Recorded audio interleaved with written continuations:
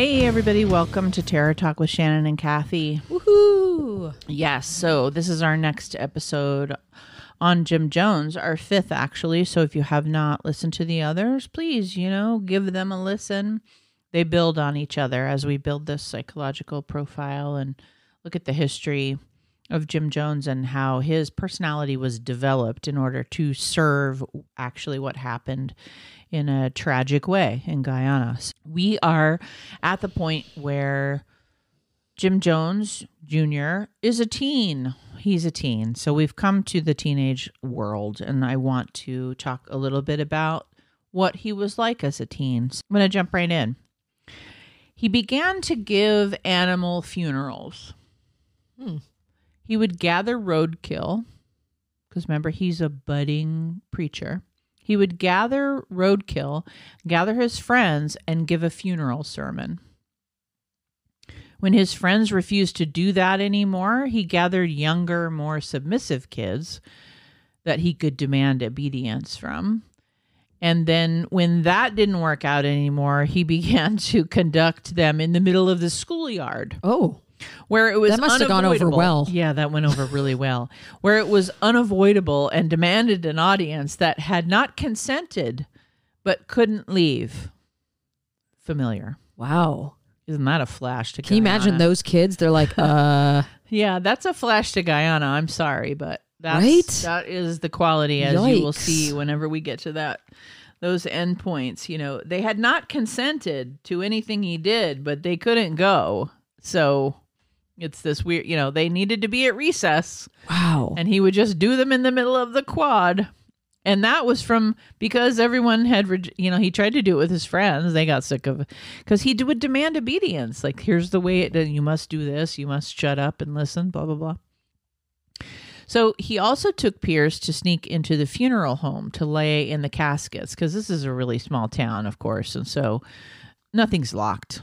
So he would sneak into the funeral home with his friends. And of course, they were excited about that at first. When you're a kid, doing anything like that would be like, ooh, yes, let's go. And then when his peers was bored with that and started to refuse to go, he would just go himself. So there was this fascination with death pretty early on. He was also church hopping, as we stated in the last episode, sometimes leaving one sermon in the middle to attend another and then another. So he was really researching that oratory. He was a very busy kid. I mean, he was known to not have to sleep a lot, to be very energetic during the day. He had a lot of things going on. He was always kind of moving and going and seeking others' attention, and just a lot of energy for that.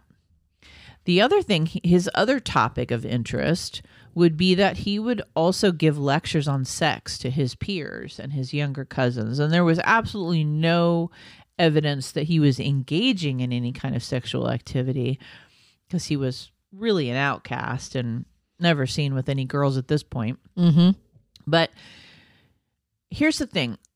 The sexual culture was not talked about by youth at this point, even though it was everywhere. So if I can paint a picture, like, kids were farming and seeing births and understanding the facts of life very early, because when you work on a farm, it's like animals are getting knocked up, you're birthing babies, you get it. You know what's going on.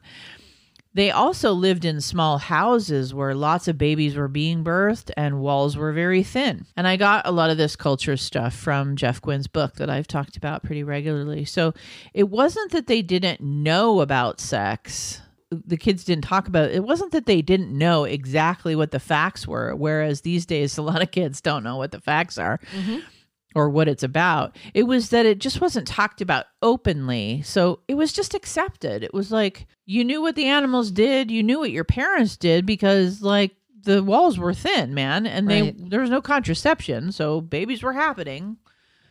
It wasn't a discussion that was overly complicated at the time.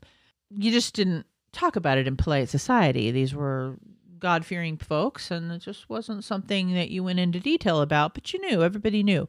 But just like everything else, Jimmy had to orate on the matter, because that's what he did. So he would like give lectures on this stuff. Like, can you imagine like No. 10-year-old kid or something? Jesus. And his mother would encourage any and all behavior that was against the norm. He was never in trouble with his mother, which is really interesting, right?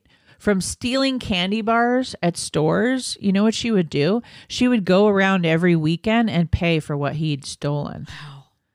Never attempting to change the behavior, completely endorsing it. Because the shop owners then would endorse him stealing stuff because they knew Lynetta would just she'd come by back on the and pay weekend it. and pay for it.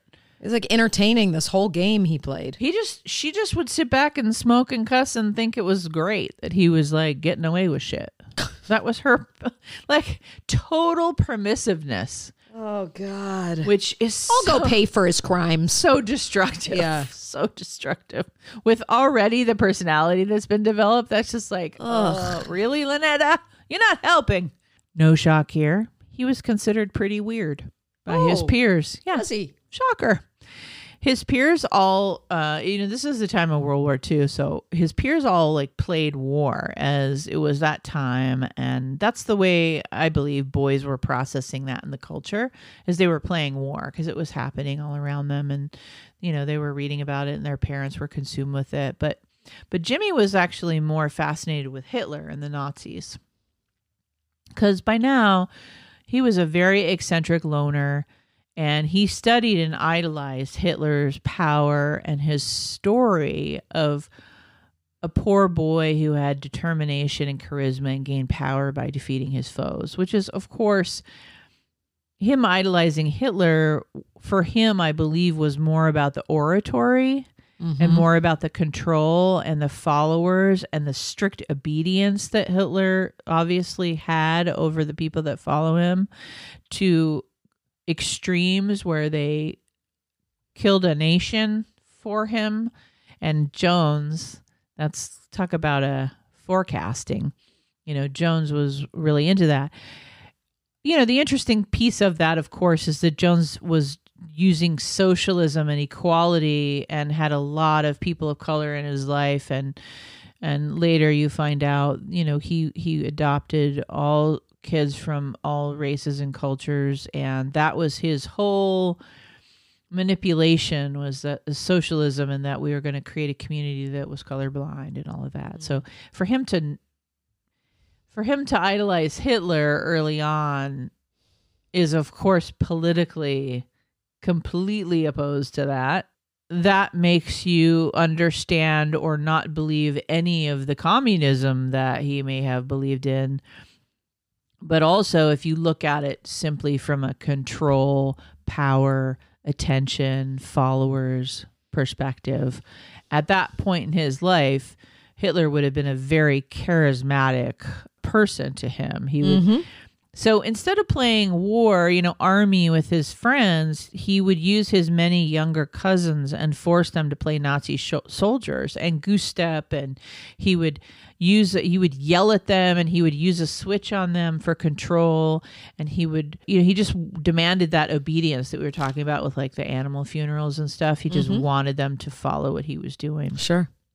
So their mothers, of course, saw the bruises and cuts. Jesus. And then Jimmy was even more isolated because now he can't even play with family because, of course, the aunts and uncles were like, okay, Jimmy's just as weird as his parents. And he's beating on our kids. So we're gonna take a knee with that. You're not Oh my gosh. you're not allowed to be alone with my kids anymore. You're like abusing them and switching them if they don't goose step like a Nazi. Like, what are you doing? But one interesting piece for Jim's psychology is that Hitler committed suicide in 1945, and Jimmy was 14 years old when this happened, and he had been idolizing this guy.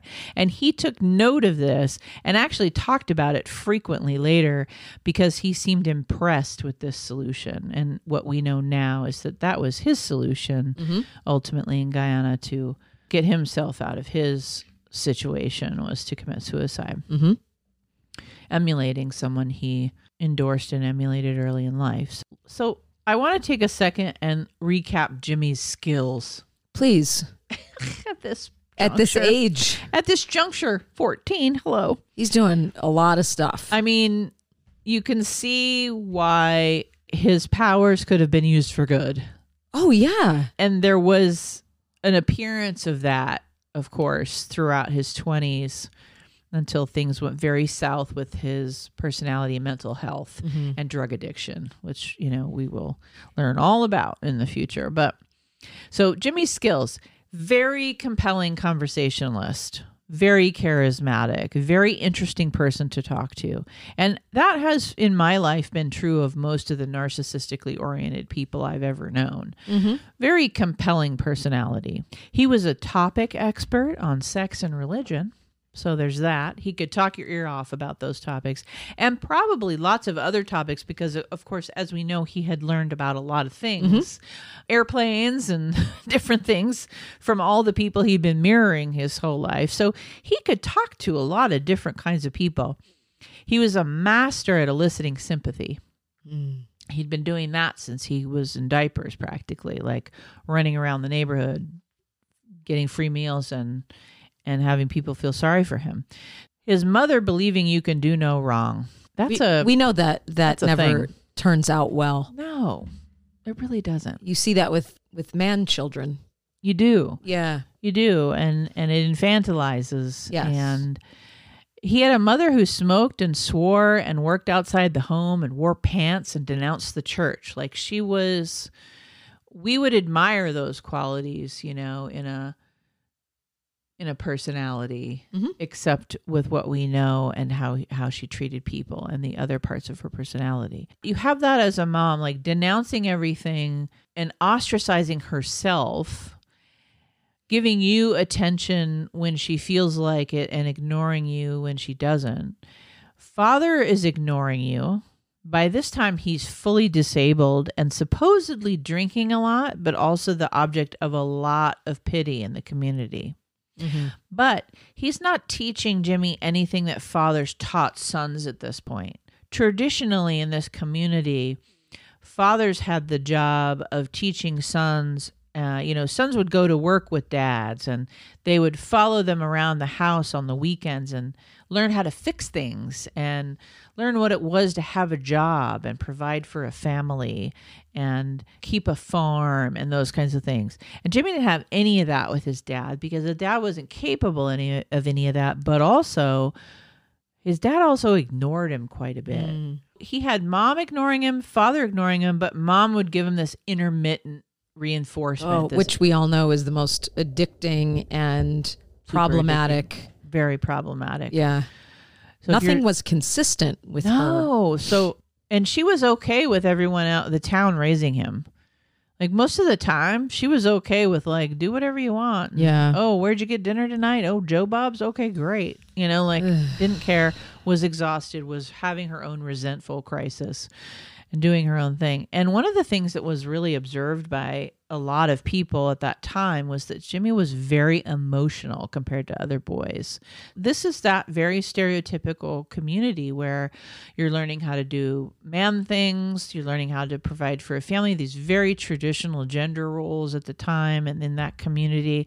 But this is a kid who's going around begging for food, giving animal funerals, crying at the drop of a hat, very emotional, and cried openly in public as a way to manipulate, but also probably genuinely. I imagine he was not very in control of his mood issues. It's a lot. There's a lot of skill there, though.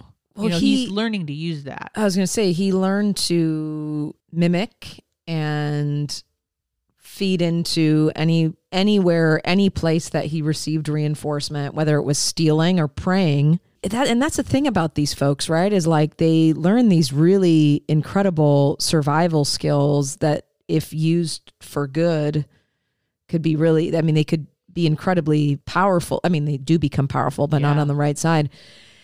And because there's no empathy, because there's no real emotional attachments with people, that these things that could be used for good, to influence in a good way, without empathy, without vulnerability, without self-reflection.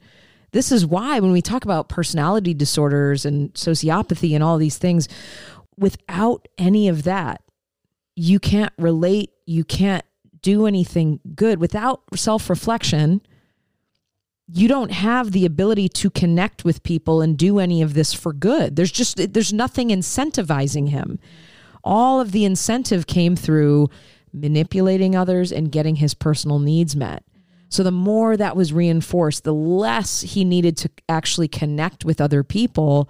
He just started stockpiling all of this for himself. And we know that just eventually leads to the perfect storm of madness, which we will get to. But, no vulnerability, no empathy, no self-reflection.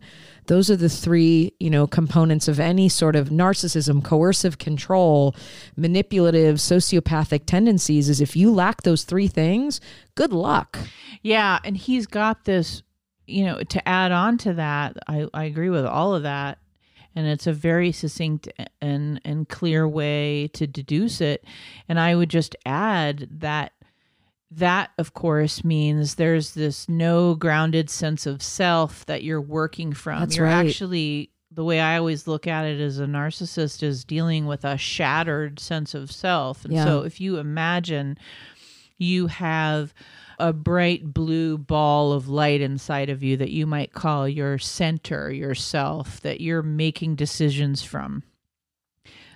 Imagine that that's not there and that it's actually a shattered kind of broken mirrored ball type of thing. And it's all of these pieces, and each piece you've picked up from someone else. So you're just the supplies you're getting from everybody else in order to kind of squish together like a squishmallow kind of ball that looks like a self, and you operate from that. Right. Thinking it's you, thinking it's yourself, but it's all this borrowed stuff. This person abandons you. This person ignores you. This person hates you. Your little tiny pieces that were creating a self are all flying out the window, and you can't operate. I believe that is what we're building here, is that picture of Jones's little borrowed self that he can't operate from a healthy place with that. Here's the thing about his dad. I said something about how, his dad is fully disabled by this point, supposedly drinking a lot and the object of a lot of pity in the community. But here's the thing. He wasn't actually drinking a lot. He was compromised physically from the war, and he was mentally compromised. Back in 1932, he had gone to a mental institution for an emotional breakdown that nobody knew about except his immediate family, his wife. And he had continued to go in for treatments for the hospital for physical stuff, and then to the sanitarium, I'm sure it was probably called, for mental treatments. And so we didn't have something called PTSD then. He came home from the war mentally a changed person. Maybe he had a TBI, maybe he had PTSD. I have no idea, but he had been having regular mental illness since he had come back from the war. And here's the thing. His family preferred the rumors that he was drunk to the truth about his mental illness. And so he would disappear for short times, and the community assumed he was drying out or sick or drunk or whatever. And he would have balance issues all around town because he was starting to break down physically. So he would fall over, he would trip, and everyone just went with this narrative that he was drunk, but he wasn't. He wasn't a drinker. Right. But the family preferred that over mental illness, which I wanted to highlight because obviously we're in the business. I'd rather have that than that. Yes, they wanted everyone to believe he was a drunk instead of being that was better. Ill, because it was better. Yeah, it was seen as more socially acceptable. That's right, and much more common. And that there was a level of choice, right? Yeah. Even though we know, with addiction, even though now we know there isn't, but then it implies this level of choice. They would have. I like to drink. Who says I like to have schizophrenia? Yeah, but of course he never said that, and no one ever observed him drinking. He was in the pool hall drinking soda and playing cards. Not even, there was no drinking there. Then that's where he spent all of his time. So where was he? He was never seen drinking. It was just this fiction. Right. So here's the thing, though, of course. Jimmy just used that story of his father being an abusive drunk his whole life Mm-hmm. to gather sympathy, because the story of overcoming a horrible father fit into the narrative he needed people to believe about him. So he perpetrated that his whole life too. Yeah. Like his mother, these fictions were helpful in keeping their self together, right? They're keeping their perspective on the world and keeping shame away. Mm-hmm. Because then you're feeling sympathy for me. But if you find out it's actually because my father was mentally ill and had no ability to relate to me as a father, that's not nearly as dramatic as having a physically abusive drunk father. Right.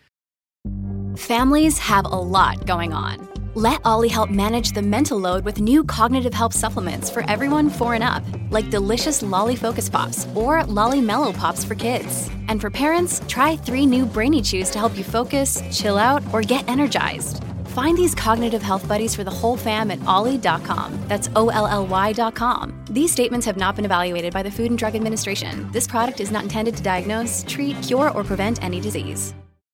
So in high school, Jimmy started dressing his Sunday best. Nobody dressed in their Sunday best to go to high school, only on the weekends. But he started sitting in the back of class, debating teachers on minor facts. You can imagine that as being a teacher. Imagine you've had that experience. Never admitting when he was ever inaccurate, but always fighting in class and about what was going on. He took to not speaking when spoken to. So if you were walking down the hallway and you spoke to him and he would not respond. But if you wanted to talk to you, he would. So controlling conversations, only initiating conversation. This is him as a teenager. He actually didn't like team sports. Shocker. And wasn't really good at sports, but what he ended up doing is picking teams outside of school and coaching them, usually younger kids. So this is the way he tried to fit in. Sure. In fact, the summer of 1945, he actually created, recruited, managed, and promoted a whole baseball league. Wow. Down to gathering the money from local businesses. I mean, he's such a mover and shaker, right? Like driving teams to away games without a license, keeping statistics, because he was only in 45, it would have only been 14 years old. So keeping statistics on games, bringing the teams home, and giving lectures on stats and how to improve. Like he would bring them to his house and then give the lectures about the stats that he was gathering. So unfortunately, one night during one of those lectures near the end of the summer, he was witnessed to having deliberately let a puppy fall through a trap door. And the team refused to be in his league anymore after witnessing that behavior on his part. It was actually an odd occurrence for Jimmy, because Jimmy was known to take in stray animals and he never hurt any of them. They were all witnessed, and he always had strays, people, animals. Even to the end of his life, he was bringing in people that were ostracized by the society. And that started very young, bringing in strays. And he had a lot of animals. He cared for them. But on this particular day, I don't know why, but he was obviously triggered by something. And that is what he did, according to eyewitness accounts. And that everyone left and didn't participate. They had hard ethical lines, right? They were God-fearing people, and that was unacceptable to them. And so he lost his whole project, right? So every time he tried to go in a positive direction with his skills, he would just fuck it up. Jesus. Somehow, right? Because of, I'm imagining, some kind of shame trauma trigger that happened that day, or maybe with his mom or dad that day, and that shit happened with the puppy, and they were like, we're out. And then meanwhile, his mother was inconsistent, doing these inconsistent extremes. Like I said, like she was doing the push pull with him. She was either pushed in, reminding him of how special he was, or ignoring him completely. She actually really didn't talk to him that much. I mean, even when he was in her sights, like she would lecture him and hover over him and micromanage him and demand obedience and mirroring and all of that stuff, as we might imagine, for that narcissistic attention, like that supply that she was looking for. Or she was abandoning him completely. So during Jim's teens, Lynetta actually took up an affair with another local man. And that went on for many years. And Jimmy actually knew about it, but always sided with his mother because that's what you did, even though ethically, like in his so-called belief system, that would not have flown. And it's interesting, of course, because the family was kind of on opposite sides of the fence. Like some believed it was immoral. Mm-hmm. And some believed that, it was justified. Her husband was so sick and it was inevitable. They all believed he was an invalid, and he was physically and mentally ill or drunk or whatever was going on. And so some of the family really had a lot of empathy for her, and that she probably hadn't had a lot of affection, etc. So even with dating, I gotta say this, like even with dating, Jimmy would get a crush. Like this is high school, right? So he would get a crush on someone, and then he would follow the girl around. That is so not surprising. She would say she wasn't interested. Didn't matter. He picked them. I think the one I read the story about was like the most popular kid. That's why he would do it. Who if it had was a boyfriend, challenge. Right? Mm-hmm. Let's see what I can take. Let's see what I can. She would say she wasn't interested. He didn't care. Well, if anything, that was probably more tantalizing. Tantalizing. He would just keep following her, talking, convincing, showing up at her house, befriending her parents. That's how that goes. It's like from every, Lifetime TV movie about an abuser, right? Like they end up in your living room. Even in Fatal Attraction. Like Glenn Close ends up in the wife's living room. Way in. Yeah. Forcing himself into the family, which worked for a while. They loved him. They thought he was really great. Isn't he great? Da-da-da. Not caring that she had a boyfriend. Or didn't want anything to do with him. She said no multiple times. The boyfriend even talked to him and said, dude, what are you doing? And then one day... that wasn't a red flag. Ridiculous. And then one day, here's another stereotypical that's going to happen. One day, he just moved on. Oh, God. He just realized it wasn't going to work. Yeah, I'm done with that. And then he just moved on. To the next. He moved on to the smart girl in school. And they ended up having a very close platonic relationship that never went anywhere, but he just ended up dating some other girl. Like one day it never happened. Never acknowledging that he ever did anything like that. He just moved on. Here's an interesting thing. So then the Pentecostal church moves in. Some of you will go, oh God. Because if you know anything about the Pentecostal church, it's speaking in tongues, being slain in the spirit, faith healings, loud sermons, singing and dancing, lots of drama and spectacle. And the ministers had a lot of freedom. So Jimmy was like on the porch, like, sign me up. Hello.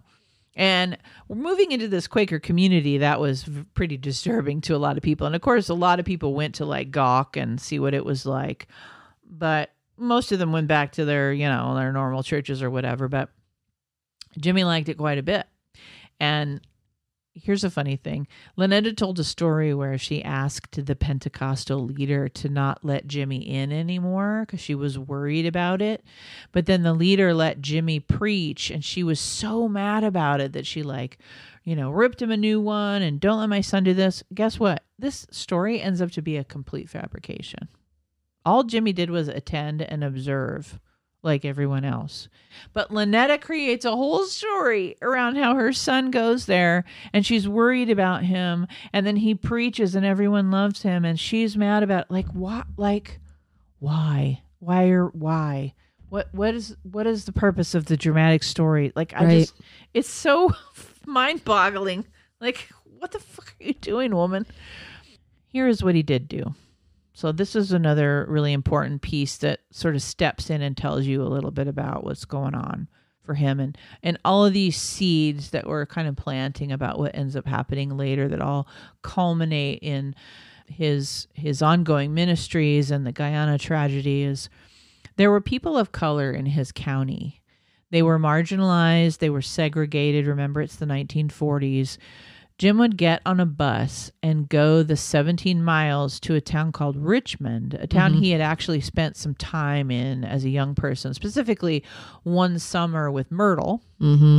If you remember Myrtle, the Nazarene, who introduced him to church in the first place. And he had spent a summer there, so he was a little bit familiar, and probably that was his first exposure to people of color when he was much, much younger. And he would get off the bus and he would go to the poorest part of town with this very derogatory name called Little Africa. And it's where a lot of black people lived and were segregated in these areas because in this day and time, they lived in their own communities because it was too dangerous not to. Mm-hmm. And he would preach at the railroad tracks about how everyone was equal in God's eyes, how it's wrong to look down on others, promising if they stayed strong, better times were coming. That was the beginning of him preaching his communism and socialist tendencies to a community that was looking for that kind of, I got to say, from what I read, it didn't seem like he was necessarily embraced entirely because you can imagine how that didn't probably go over well all the time. But you keep going back. I mean, if Jim Jones is nothing if not persistent, right? So, and stalkery. So he just goes back, and eventually, begins to be like, the white guy that comes and talks to us and seems like an okay fella kind of thing. But at home, he's carrying a Bible everywhere. He even conducted a mock funeral for the opposing team at a high school pep rally. Jesus. He's obsessed with funerals. But he was asked to do it. So this is the way that eccentricities have been embraced by the community. Yeah. He has this ridiculous Jim will past. do it. He has this ridiculous past of like giving animal funerals that they all vilify him for and make fun of him for. But then when they want an orator, when they want to make a funny joke about, and he, of course, embraced it with a lot of enthusiasm. And this is the way I believe, like, nobody saw, they thought he was weird, but he's part of this small community. So they just embraced who he was and used him for that. And so he's getting validation and attention for that. So he doesn't care. So between his junior and senior years, he and his mother moved to Richmond, actually full time, the place he'd been traveling to. But this was because that's where Lynetta worked. And also Lynetta's lover of many years had moved away. And so she decided to finally end her marriage with old Jim and move closer to her work. So she took the boy and left and got a divorce. So Jim had started to tell stories of his father being abusive to him and his mother, which there's no evidence of, but no one really believed him because old Jim could barely get around. It's like what I said, like in the very first episode we did, where it was like, how was old Jim, how was this invalid war veteran who was barely holding on mentally and physically abusing anyone? Like there were never any bruises. Nobody could understand how old Jim would do this physically, but Jim Jr. would cry and cry and cry, crocodile tears, when he would tell the stories of all of his abuse. What happened to old Jim? Well, okay. So after his family left, meaning Lynetta and Jim Jr. just left, he moved into a hotel because he didn't want to be in the house anymore, that his family supported him in, and he actually died 3 years later. He was only 61 years old, and on his tombstone it read, "Everyone in the world is my friend." Jim Jr. and Lynetta were not seen at the funeral, but Lynetta very quickly filed for her widow's claim to her dead husband's army pension. Because there was no more help from the Joneses family, she left Jim Sr., and so financially, she was no longer being given any kind of support by the family. And so she went after the pension, and I imagine got it because nobody was going to deny her that at that point. It's rough. I mean, Jimmy didn't make a lot of friends in his new school. He made friends through his religion. So he did make a few friends, actually. I take that back. He made a few friends. He continued to pursue girls in weird ways. He held down a night job at the local hospital while graduating a semester early. So here's the thing about him at this time. He's got to contribute to the family now. He's got to get a job. There's only this one income, his mom. And so he actually goes to school all day. He's doing his church stuff, and he holds down a full-time night job. And he got very known for not needing a lot of sleep, being able to do this with a lot of enthusiasm, a lot of interest. Secretly, the youth of this Richmond high school that he communicated with wanted communism and equality for all, but the Cold War was upon us. And communism, or even the hint of that, was just like simply not done. And so they kept their beliefs to themselves, but he really actually began to find a community of young people like himself that wanted the same things. And he was working really hard, and he got a lot of accolades at that job. He was excellent. And next time I'm going to go into a lot more of sort of what happened at the hospital, because that is where he met his eventual wife. And that's an interesting story, as you might imagine. Sure. But I wanted to close out this episode by reading this little chunk from Jeff Quinn's book, The Road to Jonestown, about what it was like for Jim Jr. to be working at the hospital. He immediately demonstrated the ability to function on little sleep, or for days at a time. As soon as his final afternoon class was over, Jimmy rushed through homework and reported for duty at Reed Hospital. Once at work, he cheerfully tackled all of the toughest chores that other orderlies tried to avoid. So this is going to be really interesting, because I'm interested to hear our final thoughts on just what you think of this, because it goes against, I think, what most people would think of this psychology. So he would tackle all the toughest chores. He was not above anything. This is all like from witnesses telling these stories. Above all, these included dealing with cantankerous patients, or else seriously ill unfortunates who literally reeked of decay and despair. Jimmy Jones won them over with warm smiles, sweet-natured jokes, and always empathy. Patients of every background and their families felt that this young man, quote unquote, understood. His memory was prodigious. Jimmy remembered every sick person's name and the names of the parents and the spouses and the children and the cousins. And as we know, everybody loves to be remembered. Some patients required care of especially personal nature, having diapers changed or being given sponge baths. Jimmy made this potentially embarrassing moments almost fun with his lively chatter and positive attitude. Reed management noticed. Orderlies routinely received critical performance reviews. There was nothing to criticize about Jimmy. He was too young to put into a supervisory position over other orderlies, but he could have been, and was assigned to work with doctors and nurses involved in the most critical forms of care. And by the time Jimmy graduated from Richmond High in December 1948, because he did graduate a semester early, his choice of future career was in doubt. He'd intended to become a minister, but now he was contemplating a career in medicine, of course. Yeah. Jeez. Preachers guide lives, right? But doctors save them. So I can see how that would have been really appealing. Of course, there was a lot of school involved, and he actually went back to his high school girlfriend, the smart one I talked about before, to get counsel about like what he should do, and maybe he should be in hospital administration, because those are like, he could tell doctors what to do if he was in hospital administration. So it's interesting. It's interesting how he excelled. Now, I guess my final thoughts for this, as we move on from him as a teenager and into adulthood next time, is that, how do I interpret that? I interpret it as a way of him finding a place where he could be in control and use all of his skills. Sure.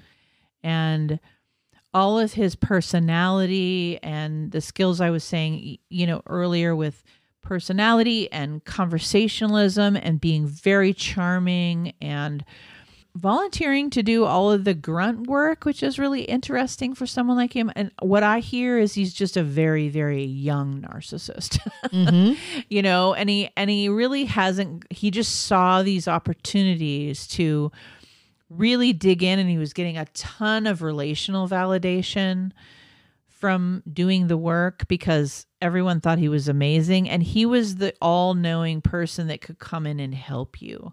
that could come in and save you. And it is that savior complex that he would have gotten from if he had become a full-flown doctor, I'm sure. Oh my God.